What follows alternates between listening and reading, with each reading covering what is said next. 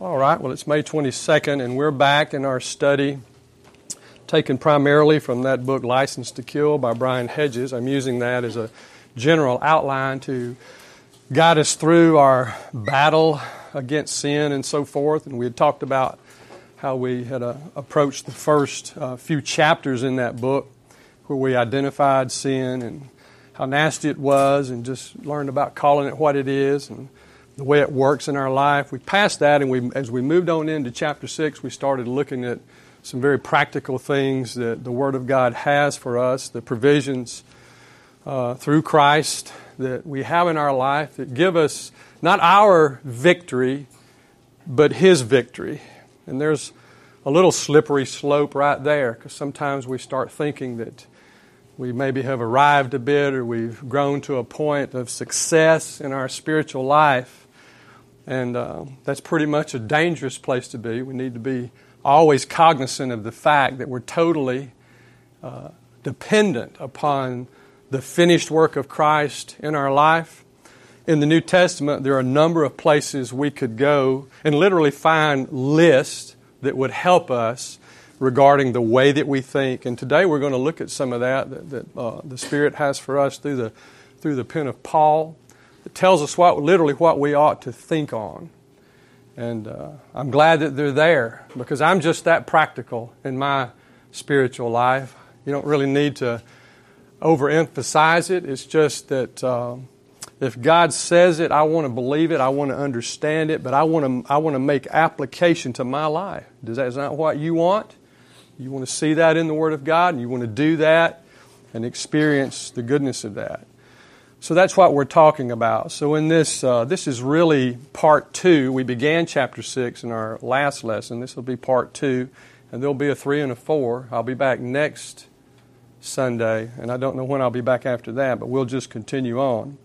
But here we're talking about the transforming grace of God, and particularly the power of the gospel. We met last on April the 17th, and we started looking at the resources that the Lord had provided to us in His Word as we deal with this issue of the continual killing of sin or the mortification of sin in our life.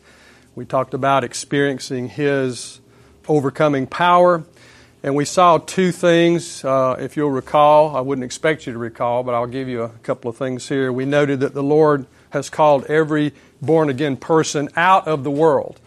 We think about sometimes what He's called us to, but we went back with some effort and looked at the fact that God has called us out of something. He's required in His Word, now that we have His power to do it, He requires us to put off the world. Remember that?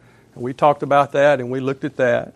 And then secondly, we explored the fact that we're strangers and sojourners, as it says here. You'll see that word pilgrims, and it's just talking about having the right attitude about our relationship to our life and service here as long as we're alive on this earth, that this is not our home. And we looked at a number of scriptures that reminded us of that. And even today, as we enter into the 3rd chapter of Colossians here, Paul will remind us once again. So that's important. It's important to keep a right perspective about where our citizenship is. Because if we don't, we begin to start having all these crazy expectations out of the world and out of the world system and so forth, and that's just not how we think. We're here for a time, and what happens to us is at the hand of our sovereign God, and we subject ourselves to Him, and we live for Him. And we don't live according to the dictates of this world. We spent a good amount of time on that. So we concluded our study by examining ourselves, not so much as Paul says to see if we were in the faith. We talked about that, but we talked about examining ourselves to see whether or not we were actually expecting the return of the Lord Jesus. And I listed a number of scriptures for you from the New Testament that talks about that we're to look toward His coming, literally from Thessalonians, that we are to comfort one another with those words. The words of Christ returning for us should be a comfort to us.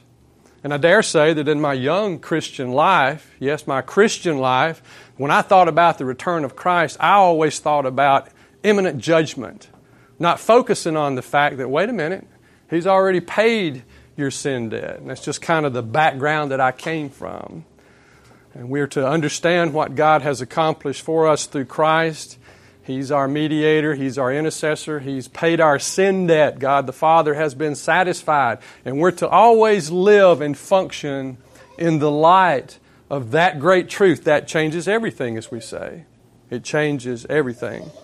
So I made reference then to Colossians 3 as a specific provision from the Lord's Word, which serves to encourage and to equip us as Christians, because we have this continual battle with the flesh and the things that the world throws against us. So we'll begin looking at what the Holy Spirit has to say through Paul. And I guess this morning we'll just look at the first 4 verses. We won't get much further than that. And I'll say again, I don't know what you've been accustomed to with Joel, but I'll get started up here sometimes, and I never see a hand. I rarely get a question, so don't feel like you're interrupting me. If you need to say something or if you want to ask a question, raise your hand, and John will answer it for you back there. Okay, I'll call on John. But we'll get it done, so I didn't want to discourage you in that light. So we're going to look at Colossians, but first let's take a moment to, since we're kind of jumping over to Colossians, take a moment to look at Colossians as a whole, just to kind of get a picture, maybe a little better picture about what Paul was talking about and what he's done through this letter with the Colossians so far. Not a whole lot. You could probably go to a good study Bible and get this information. We know that Paul wrote this around 61 A.D., and we know that Colossians was, of course, a Roman city. It was there in Phrygia and Asia Minor. A place where a lot of people came through until they kind of redirected the road there. You had to go through Colossae. So there's people from all over there. And, of course, anytime you got people from all over, you got all kinds of attitudes and all kinds of religions and things of that nature. So that's what's going on, and that's what Paul's addressing. It was primarily a Gentile area, which, you have all these mystic religions and so forth and just paganism. But there was a large Jewish population there too. So Paul's got all kinds of issues. He's got legalists, he's got people who got a little bit of the word here and they haven't made the break, because of what Christ has done away from the law and so on and so forth and the ritual of the law. He's dealing with that from the Jewish perspective, and then he's dealing with all these other influences that come in. And you want to say, what a mess. He had the same thing in Corinth. Because as the world began moving around, thanks to the Romans and their ability to build roads, we started seeing this kind of thing. People coming all over and bringing that information. The way they had been living, they bring it with them. He saw, this influence of Gnosticism, and you hear that from time to time. It was widespread there. That's where they think that anything in the physical is bad. It's only the spiritual that's good, or only God that's good, and the two didn't have anything to do with one another. Out of that comes what? Antinomianism, where you think you can, just because you've been born again, or you say you have, that you can live any way you want, because the spirit and the flesh don't have anything to do with one another. That is not biblical. Okay, that's not what it says. But people believe that, and you can see the draw, can't you? You can see why people would want to believe that. Wow, I can have heaven, I can have all of these things and still do my own thing. No, not so. But that was there as an influence. So he had to deal with that. There are all kinds of offshoots from that particular brand of thinking that caused problems in their society. False teachers had arisen. And Paul himself, he'd never been to Colossae. He'd never been there. Never went there as far as we know.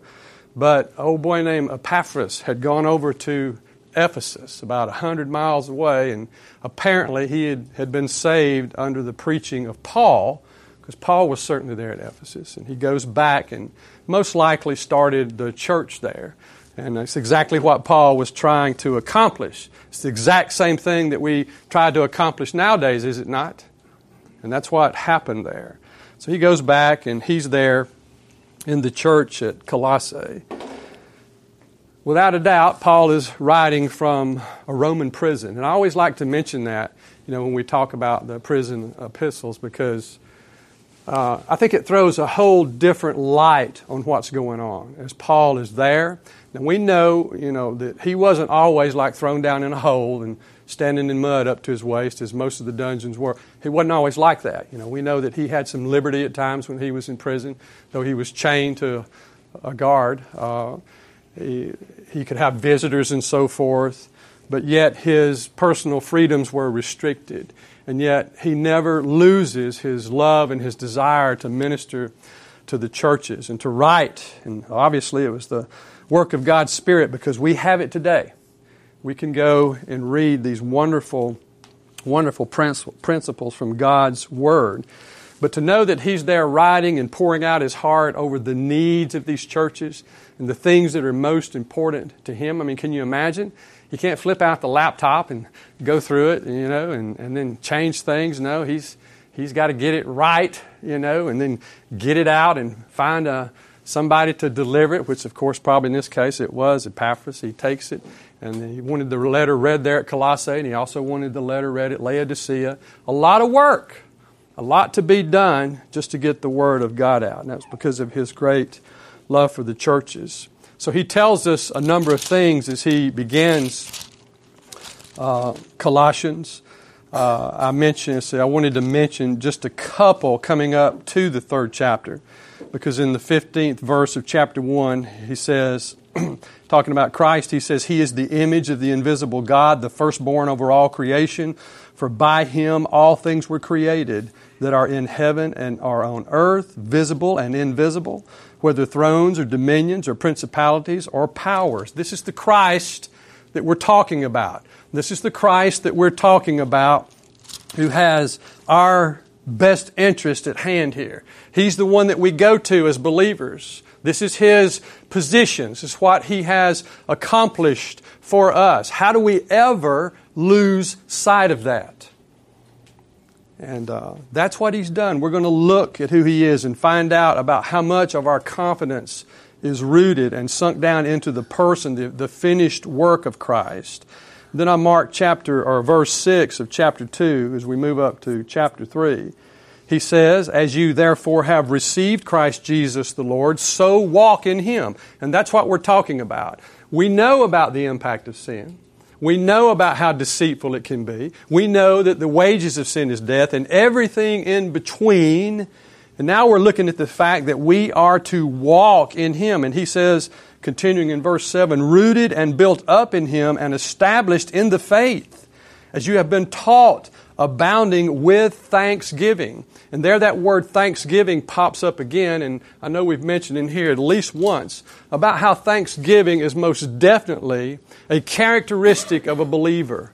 Believers are thankful. They're thankful for what God has done, for the Word of God, for the fellowship of the church, for the opportunity for service to Christ. And then in verse 11 of chapter 2, he says, In Him we also... or in Him you were also circumcised with the circumcision made without hands, by putting off the body of the flesh by the circumcision of Christ. That's where we've been going. We've been looking at a number of verses as we've looked at this mortification of sin that remind us about what's been accomplished for us in Christ, and we are to identify it. You'll hear me say this over and over again. Call it what it is. Call it what it is. Don't rationalize sin. Don't deal with it loosely. Don't deal with it in a flippant kind of way. We do that because we're constantly aware of the danger of it. Regardless of how small it is, we learn to deal with it. And then we learn later over in verse 14 that He has taken that and all that the law requires, and He has, as He says, nailed it to the cross. Hallelujah. The price has been paid. It's been nailed to the cross. Our sins, if you will, have been nailed to the cross. Here the context is that the requirements of the law are nailed to the cross. Christ has satisfied that, remember? He didn't come to do away with it. He came to fulfill it. That's what He did. He is our sufficient sacrifice. And that's what's happened. So that takes us up to the 3rd chapter. If we were looking particularly in the book, in Hedges' book about license to kill, he would call this particular portion in the book the transforming power of union with Christ. That's how he titles it. The transforming power of union with Christ. And in my preparations, and of course I use by and large, or mostly I use MacArthur commentary, he titles this section, the first 4 chapters of chapter 3 in Colossians, he titles it Living the Risen Life, which is exactly what we're talking about here. How do we live the risen life? We'll look at the first verse of chapter 3. The first verse in chapter 3, where Paul says to the church, he says, "If then you were raised with Christ, seek those things which are above, where Christ is sitting at the right hand of God." And he tells us to go back and he says, "If then." Now this doesn't convey any kind of skepticism. This doesn't convey any kind of doubt when he says, "If then." It's more like "so that," okay, or "because of," and it speaks of the reality. Your Bible probably says, your translation's down, or if you look in your study Bible, it probably says that a better translation there is "since." In other words, this is a done deal. Paul is talking to Christians, and I hope he's talking to Christians who know where they stand. There is no doubt here. If you've been raised with Christ. And what it actually means there, it's a reference to a co-resurrection. And that's important. I like that terminology because that's the way we should vision this. A co-resurrection. We're familiar with verses that talk about the risen Christ. If He's risen, we'll be risen with Him. And in this sense, we are raised with Him. If we've died to sin, if we've died to ourselves, we're identified with Him through His death. And we'll see that time and time again. That seems to reoccur as we go through this. But it also indicates that it is a fact, that it is a done deal, this co-resurrection. So understanding where we stand in Christ is very important, is it not? I mean, the world can throw some nasty things at you, can it not? Or all kinds of difficulties can come upon us. And we begin to kind of go introspective on the difficulties that we're having, whether they're financial, they're relational, they deal with our jobs, families, whatever, physical things, that occur in our life. That's just life. But remembering Christ, remembering what He's done for us, remembering that our state is that we have been raised with Him. And God sees it as a done deal. It can't be changed. That is our status. That's where we are. And the world would blind us. It would have us believe something else. It would have us to believe that we're at the mercy of the world and what the world throws at us. That couldn't be further from the truth. So we want to focus on that. Well, he tells us that we are to seek this. If you then be raised with Christ, seek. And if you stop and look at that closely, he's talking about a continual action. This doesn't stop. It's not a one-time thing. Oh yeah, I've sought God in my life. I've responded to Him. I have come forward. I've been baptized. I'm born again. Well, great. But the seeking doesn't stop. All of that I just said is absolutely necessary. But understand what he's saying is keep on seeking God. Are you ever going to get everything from God in this life? Are you ever going to understand Him fully? No, you're not. And each and every time, and it's usually through difficulties, through trials, that He moves us closer to Him, and you have that blessed opportunity, that privilege to look back and see where He's brought you from. Do you not agree that that has been the greatest amount of spiritual growth and blessing in your life? It always happens that way. Well, always, mostly it happens that way. We're to seek and we're to keep on seeking. And I can tell you this based on the authority of God's Word. And you run into somebody who's not seeking, they claim an experience in Christ, but they don't seek Him. He's not their life. He's obviously not their Lord, to be specific. They are not seeking Him. They got reason to question whether they belong to Him or not. In fact, in chapter 1, verse 23, Paul says, he's talking about the body and the flesh and being holy and blameless. And in verse 23, he says, if indeed you continue in the faith. grounded and steadfast and are not moved away from the hope of the gospel. This principle remains. We know it as perseverance. But we are to continually seek Him because He's our life. Paul says He's everything. To live is Christ. To die is gain. He's the only thing that I preach. I don't preach anything else, he says, except Christ and Him crucified. So Christ is our focus. He's our portion. 1 John 2:19 reflects on this issue about seeking and not seeking. There John says that they went out from us, but they were not of us. You familiar with this verse? He says, for if they had been of us, they would have continued with us. But they went out that they might be made manifest, that none of them were of us. And John deals with this. Who's a Christian? Who's not a Christian? Who can say that they are indeed followers of Christ? You might say, well, what is the telltale sign? Well, we know from a spiritual perspective that it's possessing the Holy Spirit of God, because the same Paul tells us through the Spirit that, if you have not the Spirit of God, then you're none of His. That is, that you do not belong to Him. And from the outside looking in, John is saying, and you find someone who's not focused upon Him, who's not seeking Him, who's not staying on the path, whose life is not about the person of Christ. I'm not talking about church in particular. I'm certainly not talking about religion in particular.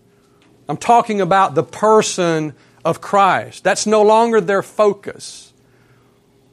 We might want to help them reanalyze, examine themselves as we've already seen.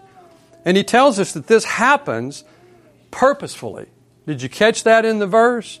Why does it happen? He says that they might be made manifest. We're going to chase this just for a minute here. This is important. When you see that happening, it is the manner in which people's intent is manifested. Do you follow that? We have obligations, do we not, as believers in the body of Christ, to care. Paul says to consider the things of another more important than your own things. The admonitions about going to someone who's in sin and so forth. Ye who are spiritual. We do that because it's a command. We do that because we love our brothers and sisters in Christ. We receive that, perhaps, from someone else because we believe in that principle. We believe that it's there for our good. When Jonathan comes up to me and says, hey, Mike, let me talk to you just for a minute. What are you doing? Or whatever. That's a good thing. That's a good thing. We're to focus. We're to seek Him. The ultimate test of true Christianity is endurance, is this perseverance. Christ allows the influence of false teachers to purge the church. Because as he says in 1 John here, they are made manifest. They will reveal themselves. We say their true colors will be known. And then he talks about, when he continues this about seeking, he says that you're to seek those things which are above.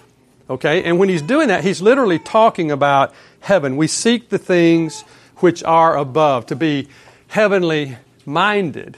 And I'm sure you've heard the phrase before, that some are so heavenly minded that they're of no earthly good. We don't want to be like that, but we do want to focus upon what God has accomplished for us, as we said when we first began. And he talks about where Christ is. This whole emphasis here in this phrase deals with the person of Christ. In other words, it focuses us not on the place, once again, but on the person. Again, as we say, this is wholly relational. It's about us and our relationship to Christ. And in this particular part of the verse, Christ is the focus. Not the place, but Christ. It's got to be heaven wherever He is, right? And that's what it's focusing on. The things which are above, where Christ is. Again, we can reflect on Philippians 3:10. I think we did it last lesson as well, where Paul talks about the desire just simply to know Him, he says. My desire is to know Christ. He mentions the power of His resurrection, the fellowship of His suffering. And when we first introduced that verse into our study, we talked about this relational aspect. Paul goes back and builds upon that again here. It's where Christ is. It's being with Him. Do you remember from John 14th chapter of John, yes, that He goes to prepare a place for us? Do you remember why He's doing that? He tells us plainly. Why is Christ going to prepare a place for us? You remember the verse? That where I am, He says, there you may be also. Being with Him, being in constant, eternal, blissful fellowship with the Lord Jesus Christ. That's radical, isn't it? It is. And that's what we believe. We reflect upon His love, upon His grace, upon His compassion, upon His abiding presence, upon His Word. We recall that He is the living Word of God, the Word made flesh. And we can enjoy His presence through the Spirit and through the Word of God and grow and be filled with everything that we need for the day. That's what we can have, to say nothing of our future. This changes everything. This is an orientational change in the way that we think, simply because we're focusing upon heaven. We're focusing upon the person of Christ and what He has done for us. Does this not take effort in our life? I mean, we've all got busy lives. I can stand up here and look at y'all and say, y'all been run through the ringer this week. We've got busy lives, right? We've got things that we have to do and attend to. We've got things that draw on our emotional strength, trying to be so many things, trying to be mama, daddy, husband, father, all these different things, to say nothing of your professional life and the other responsibilities that you have in your life there at work and at church and so many things. We can crumble under the pressure. We can try to think that we have to make sense out of everything, that we have to organize everything, or we can trust God and be faithful. And you'll be amazed at what He will do and what He will bring to pass in your life. Let me read from Hebrews 12, 1 and 2, where he says, "Therefore we also, since we are surrounded by so great a cloud of witnesses, let us lay aside every weight and the sin which so easily ensnares us, and let us run with endurance the race that is set before us, looking unto Jesus, the author and the finisher of our faith, who for the joy that was set before Him endured the cross, despising the shame, and has sat down at the right hand of the throne of God." And the writer of Hebrews is doing exactly, to a greater degree, what Paul is trying to say here. Refocusing people upon what has been accomplished for them. And if you were to go through and look at a list, as I did, at the number of times that it talks about the position of our Lord and Savior Jesus Christ and what He's doing for us right now, where He's positioned, it talks about Him sitting at the right hand of God. It talks about Him being seated at the right hand of the power of God. From Acts, it talks about Him being exalted to the right hand of God. Again in Acts chapter 5, the one whom God has exalted to His right hand. And of course, we're reading again, standing at the right hand of God is what Stephen said right before he took his last breath. That's where he saw Christ at the right hand of God in His rightful place, standing to receive Him. And He's there in that same position for you and I. He's right there. He who is at the right hand of God intercedes for us, Paul tells us in Romans 8. And in Ephesians chapter 1, it talks about Him being raised and seated, Him at His right hand in the heavenly places, right where Paul tells us in Colossians that we are to focus. Focusing on heaven and on the person of Christ. Again, from Hebrews chapter 2, it talks about that He sat down at the right hand of the Majesty on high, who has taken His seat at the right hand of the throne of the Majesty in heavens. And then lastly, from 1 Peter 3:22, it speaks of Him who is just simply at the right hand of God. Christ has not left us. No. He went back.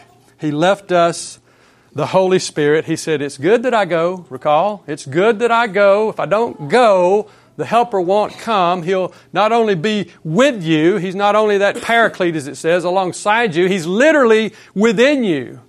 And when He's in us, now we can have the mind of Christ.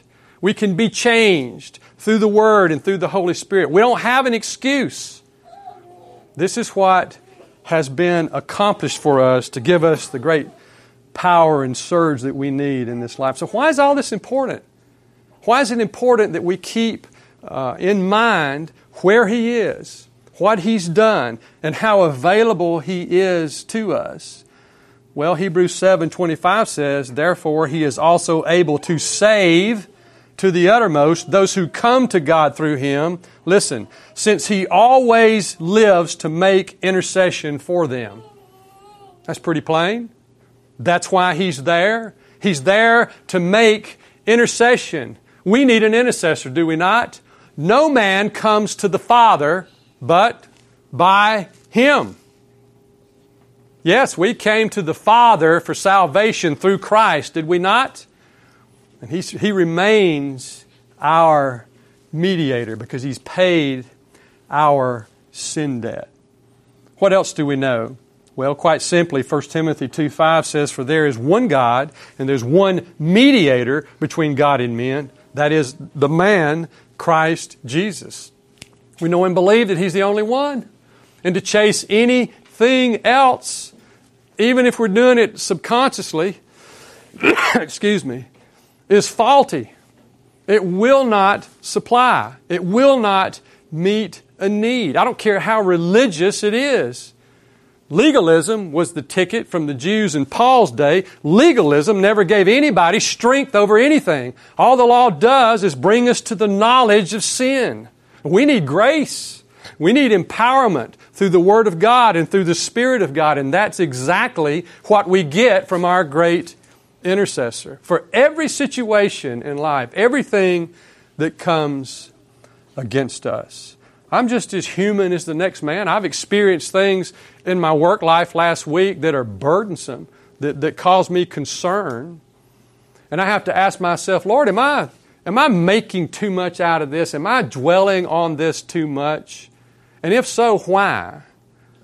Is it for purposeful, selfish reasons? Does it have anything to do with what you're doing in my life?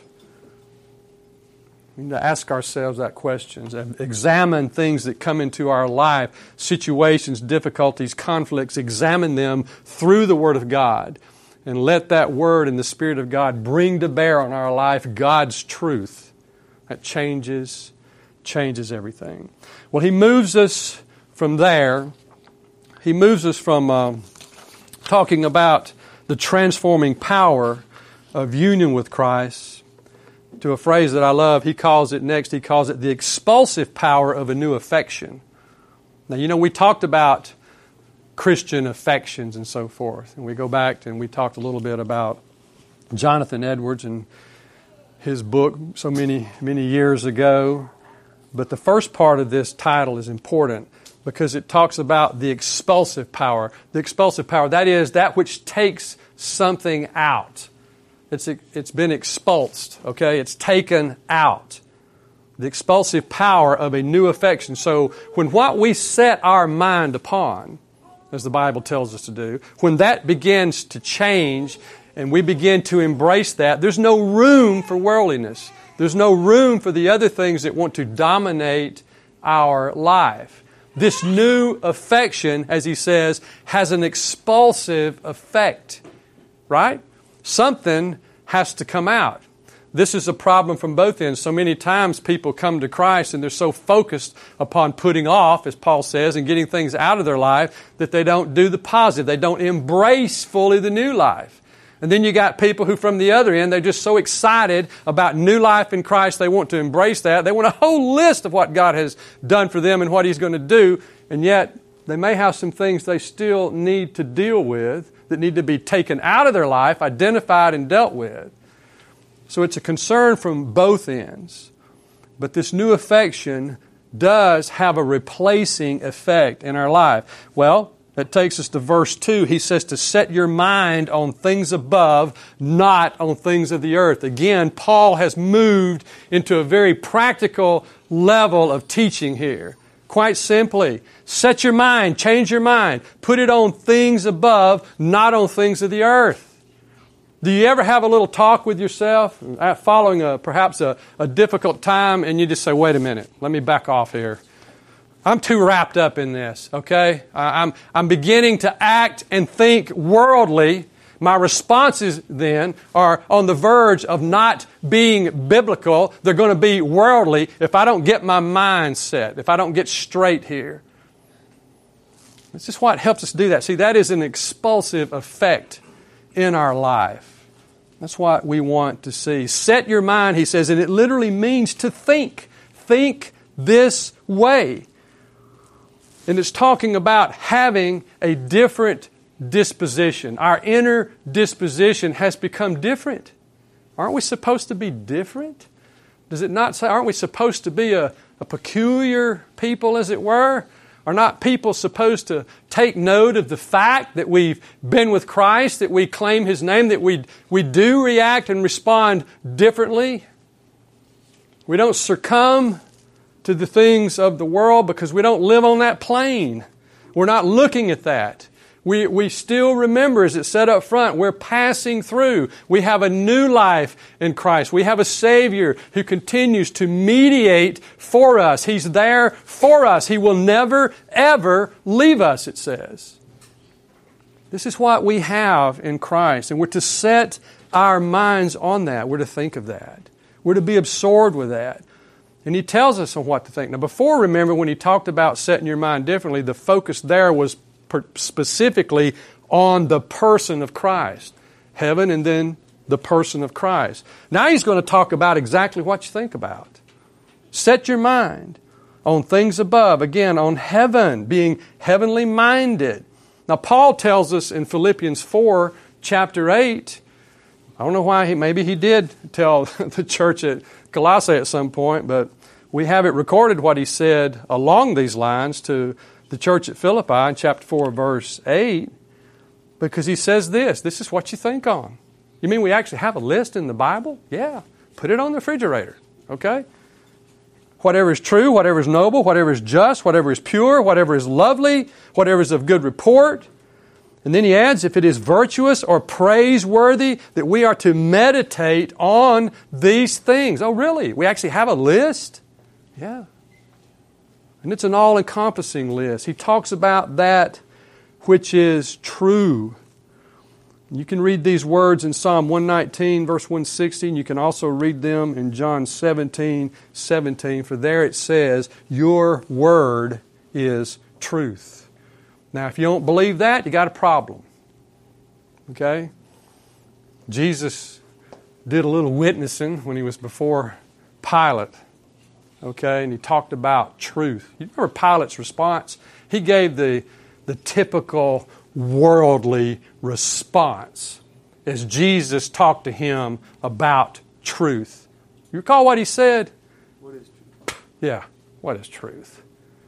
Is that not sad? Is that not a sad commentary? I imagine Pilate was pretty perplexed about what was true and what wasn't.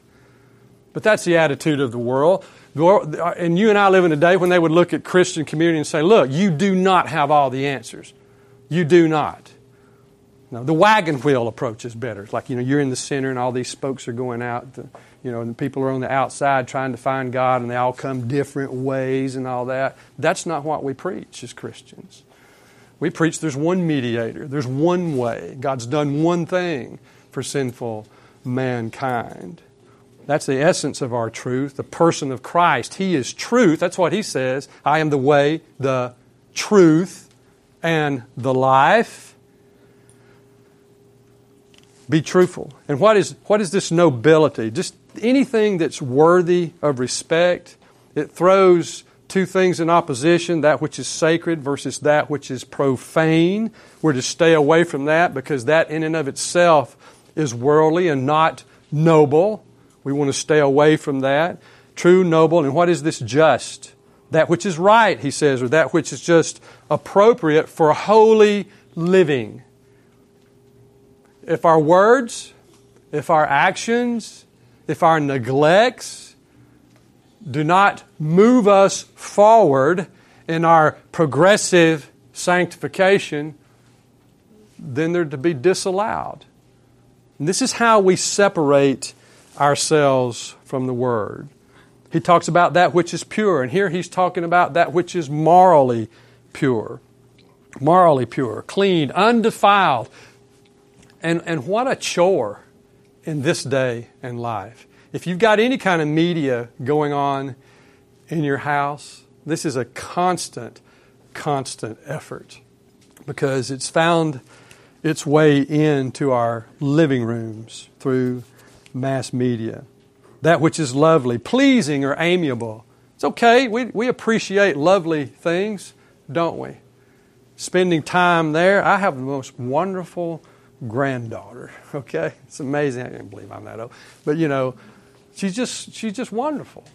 And watching her grow and being able to talk to her and go an example for her, and to see the slightest response, or the slightest bit of interest in what I'm saying to her, reminds me of my responsibility, even as a grandfather.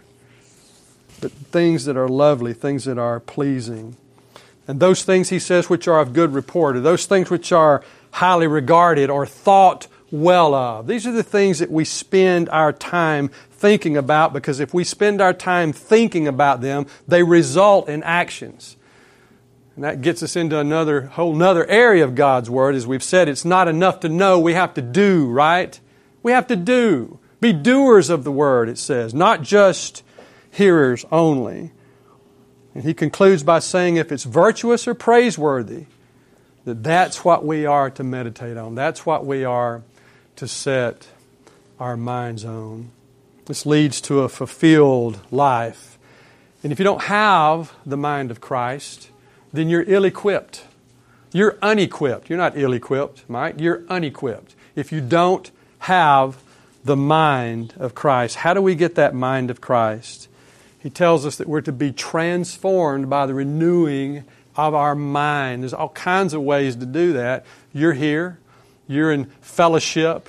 You're under the sound of the Word of God, not just in Bible study, adult Bible study or Sunday school, not just in church here, but in other ways, in community groups, in prayer groups, things outside of the church that are appropriate.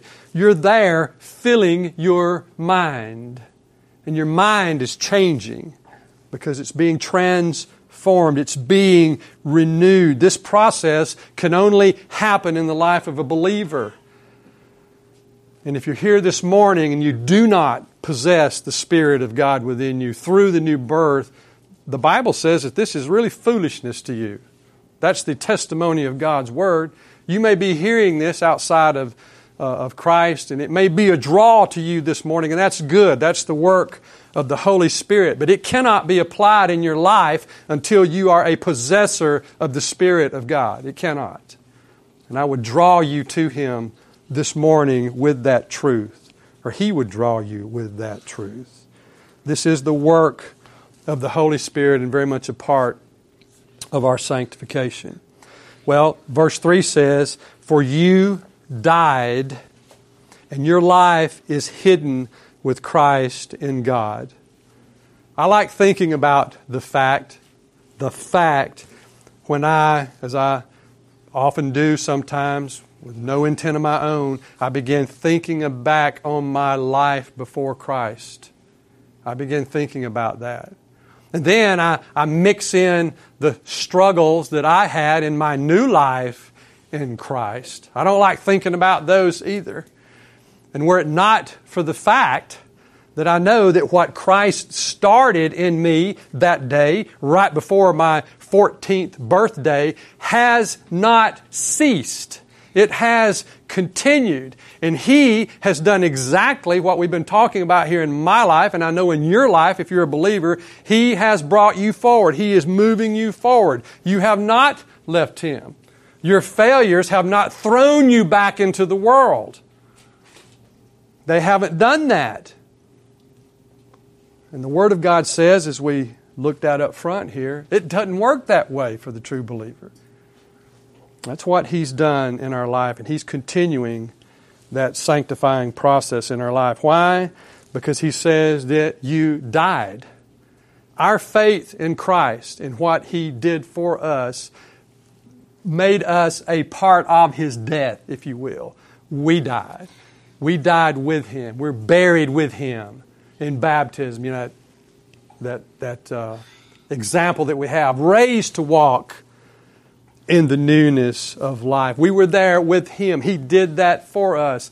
I remember years ago when I was at my former church, when I was preaching one night at our church, and we had a wonderful, wonderful man there, Dr. Walton McMillan. And I may have mentioned Dr. Mack before, but he's passed on now. But, you know, he was a Greek reader. He preached from a little red Greek New Testament. He actually translated from the Greek as he preached.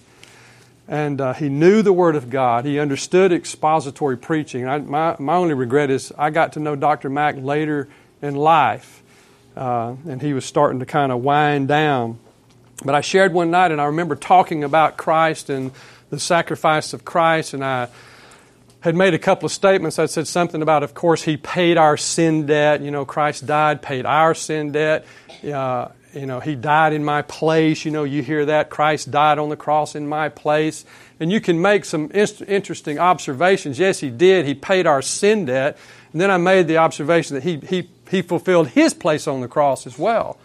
That He died there. In other words, nobody could have done what He did on the cross except Christ, and we understand that and believe that, of course. You know, He took His place on the cross, and He died in our place. Both of those are true. And I remember after the message and so forth, I was talking to Dr. Mack, and he walked up to me, and he shook my hand, and he said, "Keep going, you'll get it." And I thought, what? And I went back to him and said, what are you talking about? You know, and he was so wrapped up in what Christ had done for us, thank God, and we understand that he wasn't even comfortable with any mention about Christ taking His place on the cross. Christ said, "To this end, you know, was I born." Okay, He came to pay our sin debt. He went to the cross. You read in Luke 9:53, it says that He set His sight, He set His mind on going toward the cross. That's what He was here for. That's what He was to do, a ransom for many. You know, I just remembered that, but both are true. You died, and we died with Christ there as He died. And your life is hidden. Listen, it's hidden with Christ in God. That's pretty secure, is it not? Your life is hidden with Christ in God. What else could you want? That's what He has accomplished for us. So don't let the things of the world drag you back, as we read. Don't get wrapped up in the sinful allurements of the world. Don't do that. We don't have to do that. We now have strength to live above and beyond that. The wages of sin is still death, and we know and have the assurance that Christ, for the believer, has paid that. He's satisfied that on our behalf. And He says that we are hidden with Christ in God. We have this fellowship. We have it with God the Father and with God the Son. That's what He tells us in 1 John 1:3. We have that fellowship with the Father and with the Son. And I like it what John says in the Gospel, because he's talking about, you know, His sheep hear His voice.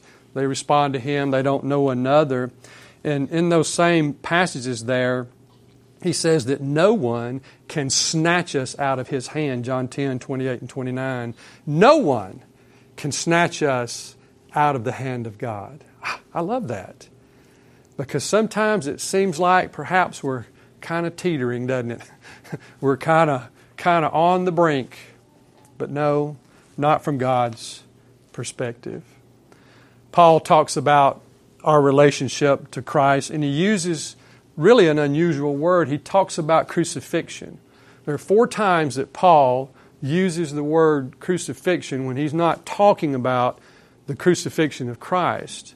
He's talking about, like in Galatians 2:20, where he says, "I am crucified with Christ." I'm crucified with Christ. And that's what we're looking at here. He has died with Christ. And then in Romans 6:6, he talks about his old man, the old life being crucified. He uses that same word, again, a word which in Paul's day conjured up a whole different thing than we think of when we hear the word crucified. Can you get a hold of that just for a minute? Can you kind of step back, maybe historically, culturally, to first century and people being hung on a cross and, as it says from time to time, the streets being lined with their bodies, a horrific, horrible, agonizing death done very, very publicly? Excruciating is the word that we get from that. Paul says, I've taken that and I've applied it to the old man. I've got a new affection. I've put off something. I've made a hole in my life, and I'm filling it with the Word of God, the person of Jesus Christ. Or God has made that hole.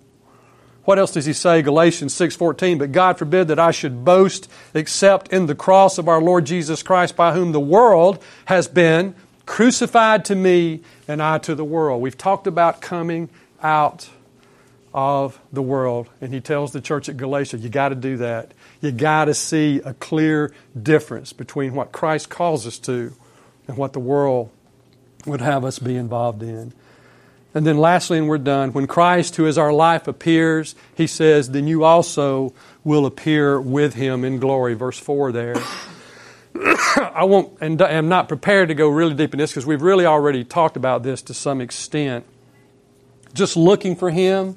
We spent some time, as I said, looking at scriptures last time we met, back in April, talking about are we really looking for Jesus? And I think we ended, there were a number of them, and we ended with Revelation 22:20, where John says, look, in light of all that I've just gone through here in the Revelation, he says, even so, come, Lord Jesus. Even so, come. And we'll end today just by asking the question, is that where you are this morning? Is your spiritual life so in line this morning with the things of God that you can say, come, Lord Jesus?